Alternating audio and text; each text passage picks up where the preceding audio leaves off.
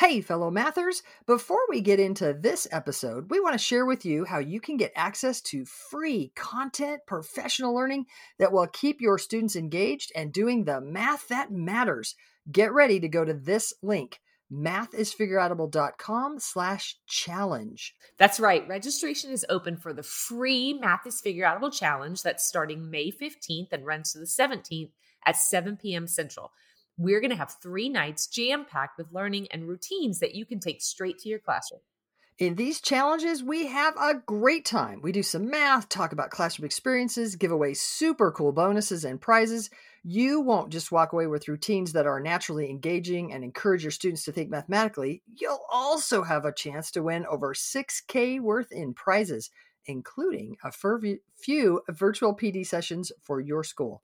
I'll be joined by my wonderful co-host Kim and special guest Jenna Labe. You can register at mathisfigureoutable.com/challenge for a fantastic learning experience. That's mathisfigureoutable.com/challenge. Now on to the show. Hey, fellow mathematicians. Welcome to the podcast where math is figureoutable. I'm Pam. And I'm Kim. And we make the case that mathematizing is not about mimicking steps or rote memorizing facts, but it's about thinking and reasoning, about creating and using mental relationships. We take the strong stance that not only are algorithms not particularly helpful in teaching, but that mimicking algorithms actually keeps students from being the mathematicians they can be.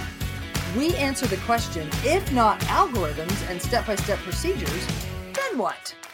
So last week, we had a fantastic division challenge for the world, right? So much fun. Oh my gosh, that was fun.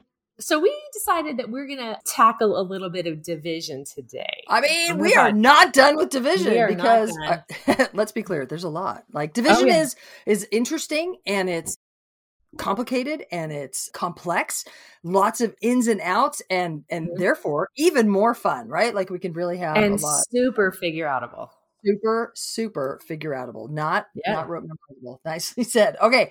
So, we're going to be a little transparent here and say that sometimes when we do the podcast, we plan it out a little bit more. And I will actually tell Kim the problem that I'm about to give her so she can think through it a little bit. We've done that.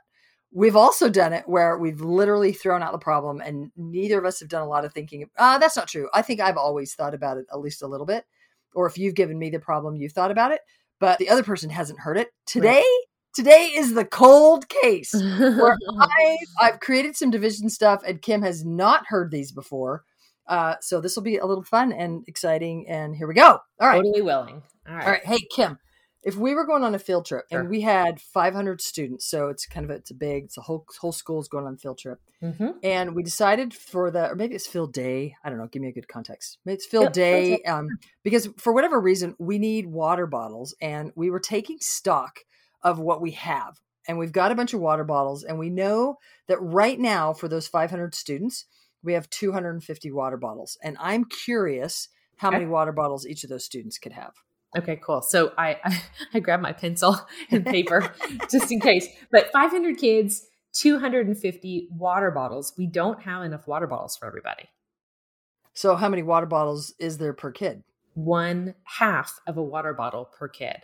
Like that's not very good, right? We can only give them half of a water bottle per kid. So that's, okay. So it gets even worse, Kim, because we don't have enough. But what if I had 1,000 students and still we only had those 250 water bottles? How many water bottles would each kid get? So then everybody would just get 1/4 of a water bottle. We have twice as many kids, but the water bottles stay the same.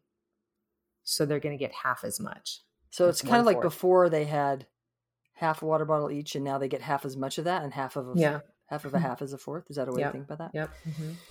Okay.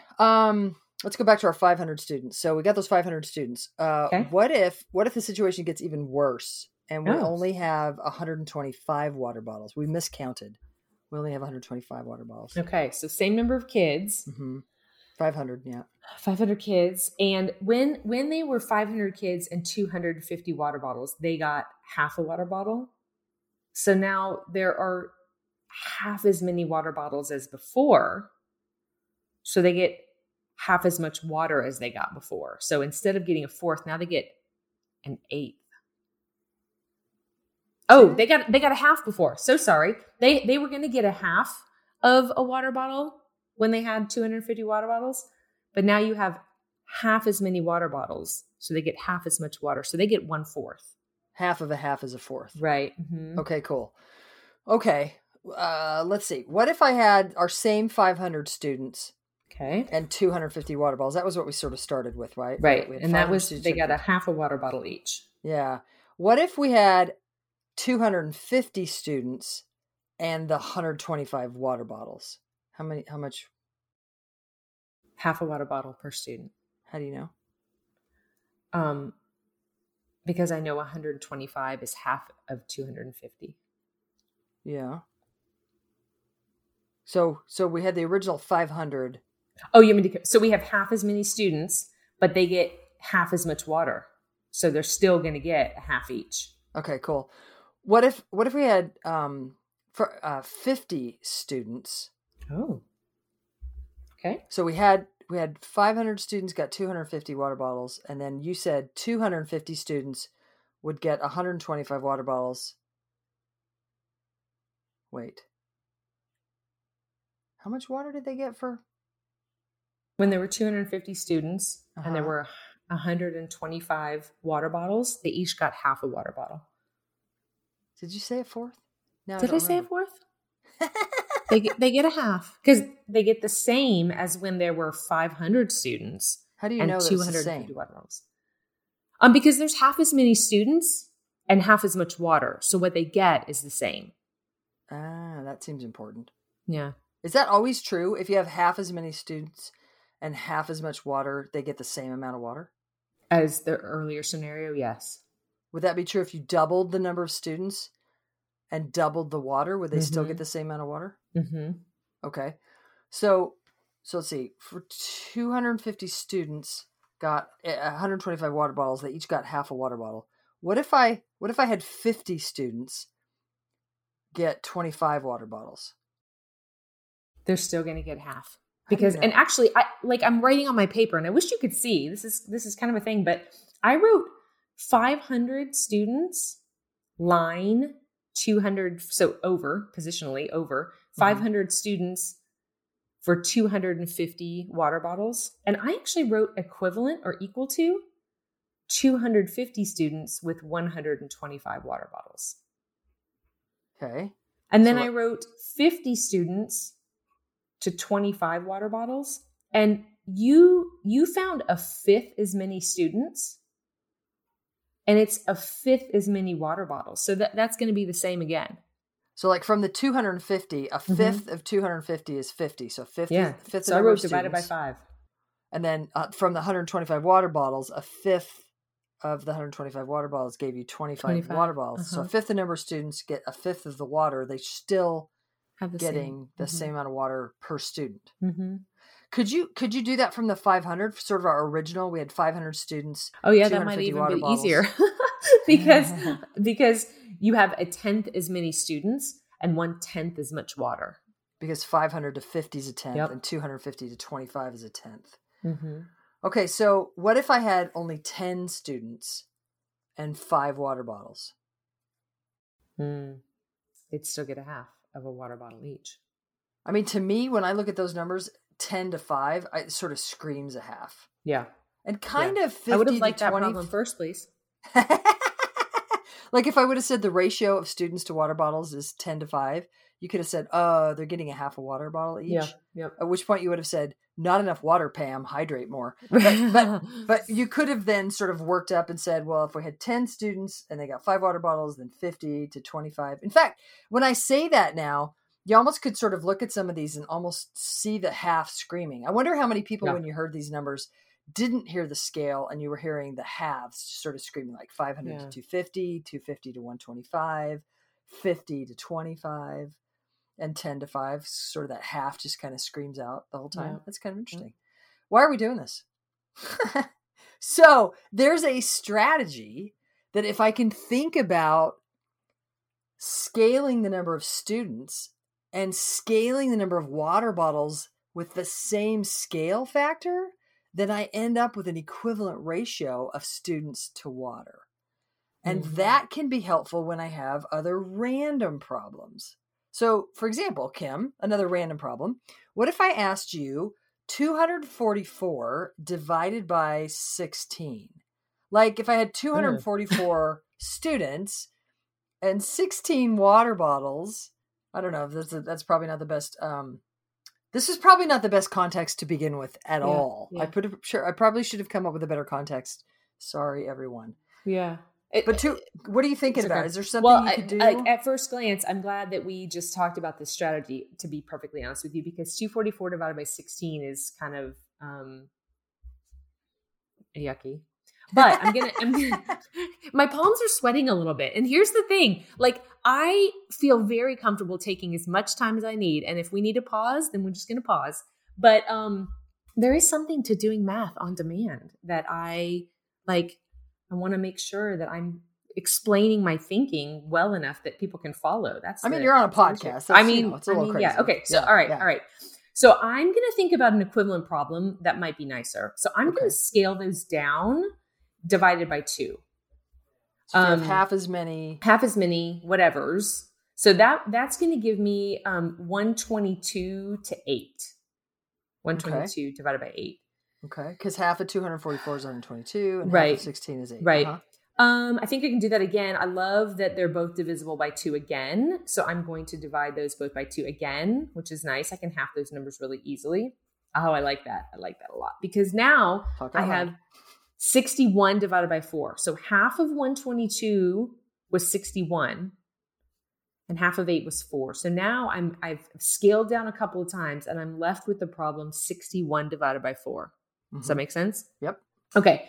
And I love that I know 60 divided by 4 is 15. And 1 divided by 4 is a 4th. So at that point, I kind of changed my strategy a little bit because I recognize 61 divided by 4 is 60 divided by 4 plus 1 divided by 4. Mm-hmm. And so that gives me 15 and 1/4. Cool.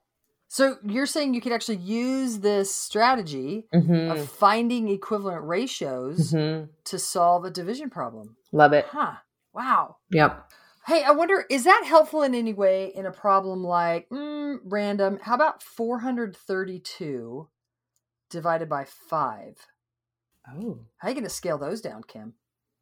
Eesh. Oh, you know what? I don't want to scale down because I don't. I think it's going to leave me with something odd. But what I am going to do is scale up. What? Yep. You mean if you had twice as many water bottles for twice as many students, they would still get the same amount of water? Yep. And so that I'm going to scale up. I'm going to double the number of water bottles and double the number of students. Random. Okay. I don't know where you're going. Because then that gives me 864 divided by 10, which is 86 and 4/10. Or 86.4. Because you know this thing about divided by 10. Yep. Because division by 10 is so brilliant. And you have a lot of numeracy, and you recognize that division by 5, if you scale it up to division by 10, bam! Like anything divided by 10, you can just sort of like think about that pattern of multiplying and dividing by 10 in our number system. And 864 divided by 10 becomes 864. I totally just repeated what you did. Sorry. But it's great. Made me happy to like cement it in my own head. Hey, I wonder if you could do something similar, listeners, if you were to think about, and this whole time we should have been saying, as soon as we give the problem, pause the podcast, solve it on your own. Retroactively, hey, when you hear a problem, pause the podcast, solve it on your own, and then listen to what Kim's doing. So do that on this last problem. How about 61 divided by 2.5, or 61 divided by 2.5, or 61 divided by 2 5/10? How would you solve that problem? So pause. All right, Kim, what do you got? Okay. I'm going to scale up again because scaling down when it's divided by 2.5 doesn't feel like it's going to be super helpful. So I'm going to double both of those numbers and create the problem 122 divided by 5. Because double 61 is 122. Mm-hmm. Double 2.5 is 5. Okay. Yep. And then I don't love that, but I'm going to scale up again. I'm going to double 122 to get 244 and double the 5 to get 10. So now I have created the problem 244 divided by 10, which is 24.4. Bam! I like. Thanks for giving me problems that I like. You're welcome. Well, all which right. Really, they're not, right? Those problems, like, they're not, it's not like you gave me super nice ones. It's just that we have a good strategy that make them. Yeah. And so if we parse that out a little bit, we've developed a strategy that if I have a division problem, I can think about that as a ratio of the, oh golly, these words, of the dividend to the divisor. Did I do that right? Yes. Of the dividend to the divisor. I can think about that ratio. And then I could find equivalent ratios that might be a problem easier to solve.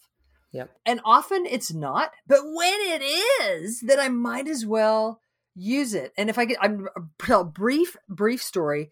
Y'all, I was a high school math teacher. I was an expert in teaching with graphing calculators. I was doing a workshop. I remember the day I was in San Antonio, Texas, and I was working with a group of teachers. And we had a rational function. So we had like variables on the top of the fraction or the rational expression and variables in the denominator. And I remember I had this graphical way of looking at it. We're going to do this really cool stuff on the graphing calculator. And one of the participants said, well, yeah, but you could just scale both of them. And then the denominator will be so much easier to work with. And it was kind of when we were actually figuring out a particular point. And so we had numbers at that point, not just variables.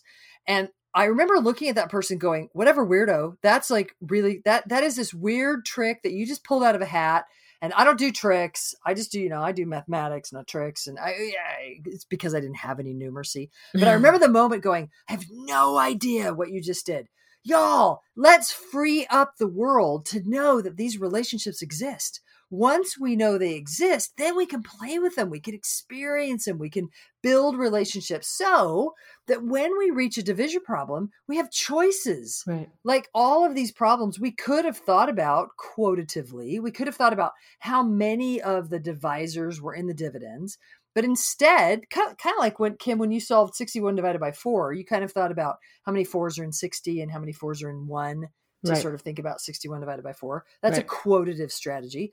But we'd also think about it partitively, where, again, you think about it as a ratio, and then you can find equivalent ratios to solve the problem, to the easier problem once you found an equivalent ratio. Bam! Like those are important relationships that we need in division so that we can all think and reason more multiplicatively about division, which leads then into all sorts of success with fractions, decimals, and percents, all those rational number things, which then leads to more success in higher math.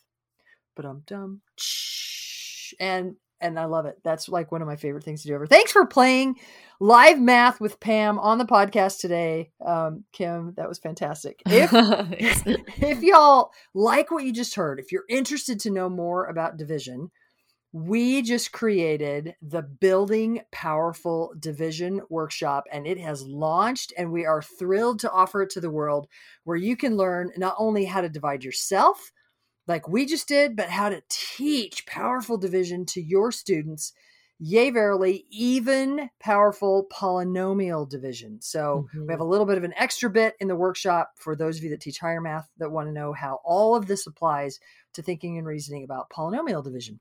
Not just division with whole numbers and decimals and fractions and all the things. So if you want to check that out, mathisfigureoutable.com, more and more in-depth content workshops coming out day by day. Not really, but at least semester by semester as we try to get more workshops out K-12 for more teachers to learn to teach more and more real math. So, if you want to learn more mathematics and refine your math teaching so that you and students are mathematizing more and more, then join the Math is Figureoutable movement and help us spread the word that math is figureoutable.